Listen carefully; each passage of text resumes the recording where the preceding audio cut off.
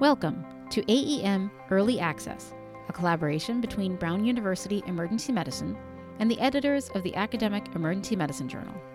I'm Dr. Gita Pensa, and here's what we've got for you today.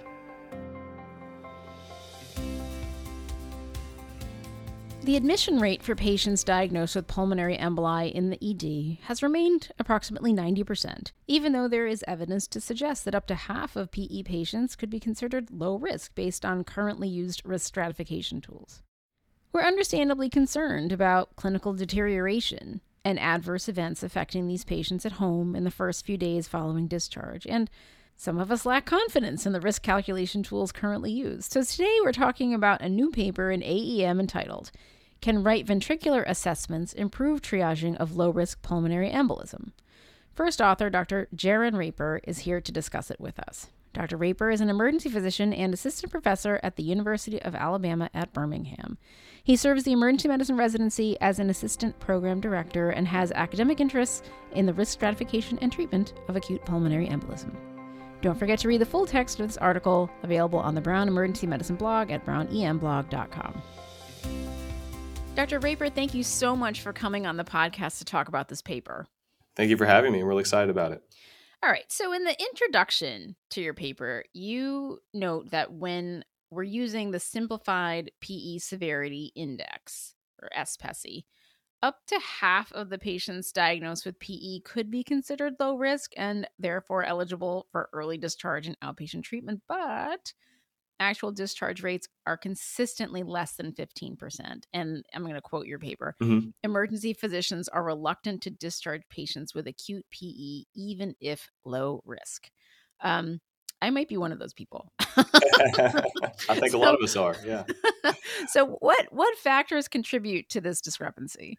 Yeah, so I really divide these into two groups. So for the first category, I'd say it's issues related to the patient's access to resources and care. Mm-hmm. And so that could be lack of a primary care physician, maybe lack of follow-up. That's a big issue for many of my patients. And similarly, many of our patients don't have the resources that are really required to fill and maintain a prescription for anticoagulation, right? So those are kind of basic things. And then the other category is one that I would describe as being issues related to the decision tools themselves. Mm-hmm. And so our current risk stratification tools like SPECI and Hestia, they're really designed to predict death and major bleeding and recurrent VTE. They weren't designed to be used to identify patients who could be discharged immediately from the ED. And additionally, these tools don't really incorporate right ventricular assessment methods like an echocardiogram or the CT-determined RV to LV ratio or even biomarkers. And so to me, that's problematic because we now know from the recent work of Barco and Beccattini that when these RV assessment methods are abnormal, mortality rates are higher. Finally, we now know from our prior work from the P-SCORE database that up to 15% of patients that are considered to be low risk by these triaging strategies may experience significant clinical deterioration within just a few days of their presentation. So all these things are really concerning to providers and I think probably make us more reticent to discharge these patients. Okay, so your paper is hoping to address one of these factors, basically looking at incorporating RV assessment into risk stratifying these PE patients. So you started to get into it. What do we already know? What other evidence has there been about the role of RV dysfunction in PE and adverse outcomes or mortality? Yeah, absolutely. So I'd say we know from the 2018 meta-analysis that was published in European Heart by Barco and his colleagues that the presence of RV dysfunction on admission is associated with a higher mortality rate than those patients that might not have evidence of that dysfunction. Mm-hmm. And then that work was then reinforced by another meta-analysis that was done by Beccattini. I think that was in 2022, maybe 21. But similarly, it examined mortality rates in patients with acute PE and found that those rates are significantly higher in patients with RV dysfunction. So it's now been reinforced with two meta-analysis where we know this is a problem. Okay, so what were the main objectives of your study? Well, in addition to mortality, we really wanted to determine if RV assessment methods add prognostic accuracy for 5-day clinical deterioration. And this is in patients who are otherwise classified as low risk by SPECI. That's our first objective. And then the secondary objective was to identify which prognostic factors were really most influential or most predictive for those clinical deterioration events that we're going to describe. Okay. And what were those events that defined clinical deterioration in your study? Yeah, so we did this in several ways. So first, rather than focusing on a 30-day time frame, we narrowed that focus down to 5 days. And the reason for that shorter time frame is that we really wanted to look at outcomes that occur within a period that I would argue acute care providers might feel responsible for. Mm. So for example, if your listeners discharged a patient from the ED after the diagnosis of acute PE, I'd guess that most of them wouldn't feel primarily responsible for a bad outcome that occurred on day 28. Hmm. Conversely, I think we'd all feel pretty responsible for an outcome occurring on days 1 to 5. And so that was really our focus and the reason for the change of the 5 days. Now, within that 5 day time frame, we then define clinical deterioration a little bit more broadly. And so not just including things like death, but also respiratory failure that required emergent support. So that could include like BiPAP or intubation, but specifically we're excluding patients that had like CPAP as a clinical deterioration event. Mm. So if they were getting scheduled nightly CPAP, that wasn't included. Hmm. We'd also included patients that suffered a cardiac arrest, new dysrhythmia, sustained hypotension that required a fluid bolus or catecholamine support. And then we included patients that had escalated P interventions like systemic TPA administration or catheter-directed Lasix, et cetera. Okay. All right, that makes sense. So you used data from two PE registries, PESCOR and the Short Term Clinical Deterioration After Acute Pulmonary Embolism Registry. So can you tell us a little bit more about each of these registries? Yeah, it's a bit of a mouthful. So, so both registries were prospective and enrolled patients that presented to 6 different urban academic emergency departments.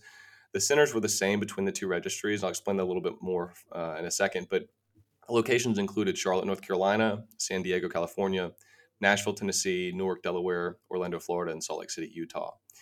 In the first registry, which we refer to as PSCOR, or the Pulmonary Embolism Short-Term Clinical Outcomes Registry, that was actively enrolling patients prior to grant funding. And then once grant funding was received, we continued enrollment at the same sites, really using the same tools under the new short-term clinical deterioration after acute PE registry.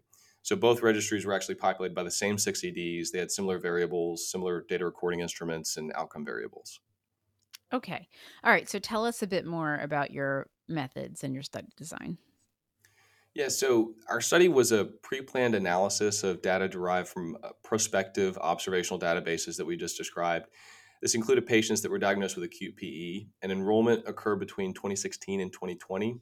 Now, for this analysis, we only included patients who had an SPESI score of 0. So, if they had any positive response to the SPESI screen, they were excluded from the analysis.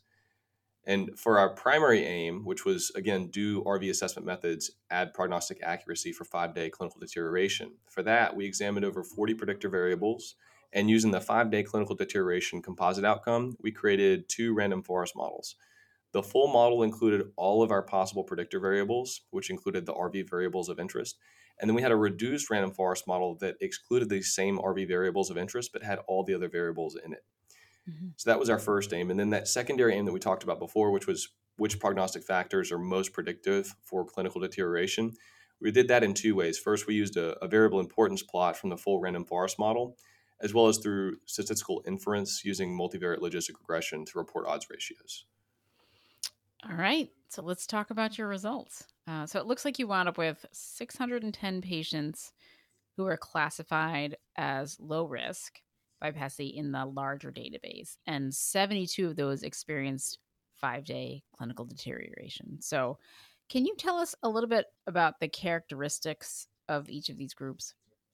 Yeah, for sure. So pen and paper out because we're going to go through some stats. But our mean Okay. our mean age was 54.5. 54.8% of these patients were male. 7.2% were Hispanic. 28.6 were Black, and 65.5 were white. In the 72 that suffered 5 day clinical deterioration events, the mean age was slightly higher, which makes sense, right? So that Mhm. was at age of average of 59 as compared to 54 in the group who didn't suffer clinical deterioration. And similarly, there was a higher rate of syncope at 19.4% as Hmm. compared to 6.3%. Interesting. Okay. And what can you say about the presence of RV abnormalities in these patients? Well, I think the first thing is that what we all probably suspected is that RV abnormalities were more frequent by all measures in the 5 day clinical deterioration group. But Mm. more specifically in the 5 day group, the mean point of care BNP was 457 compared to 108. Hmm. The mean troponin was 9.2 compared to 0.05. And the echocardiogram findings were abnormal in 58.3% of patients in that group compared to 14.7% in the group without clinical deterioration. All right. What else do you want us to know about your findings? Well, for our primary aim, which was to determine if RV assessment methods add prognostic accuracy for 5-day clinical deterioration, we found that they do.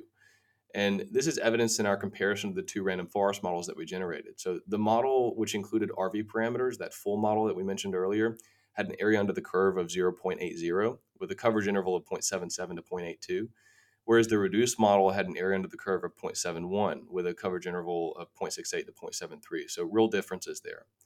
For our secondary aim, which again was to determine which prognostic factors are most predictive for clinical deterioration, we found that the RV assessment methods carried the greatest predictive value. And the top 4 predictors of deterioration were abnormal echocardiogram, followed by CT, determined RV to LV ratio. So those imaging parameters were first. And then the next 2 out of that group of 40 variables was troponin and BMP. So all RV parameters were the top 4. Okay. What do you think readers should take away from this study? Well, I'd say a larger, more composite outcome of clinical deterioration is needed. We're considering risk assessment of acute PE and the potential discharge of patients with acute PE. And I think historically we've looked at a narrowed group of events, things that included death or recurrence of VTE or bleeding events. But I'd argue that most providers care about many more outcomes, and that's what we tried to focus on in this study. I'd also like readers to take away that a significant portion of patients that have previously been classified as low risk for death or major bleeding or recurrent VTE by SPESI do have significant clinical deterioration events within 5 days that I think most providers would care about and might behave differently if they knew those outcomes were going to exist or occur. Mm.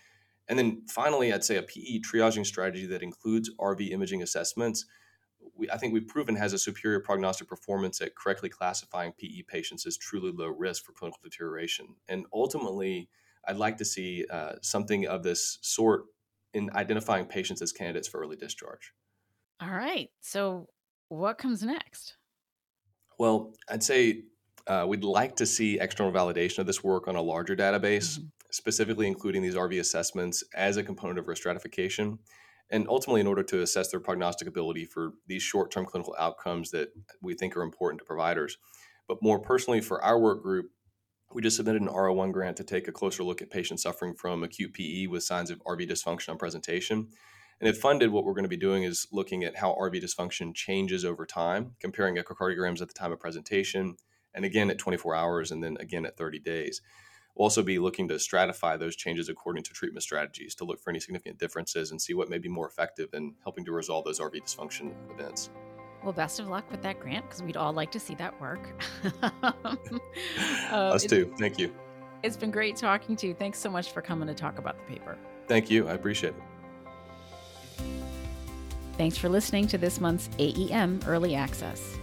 The full text of this article is available on our blog at brownemblog.com, open access for a limited time. Check out all of our podcasts on iTunes. Search for AEM Early Access, all one word. Today's music is by Scott Holmes. I'm Dr. Gita Pensa, and we'll see you next time.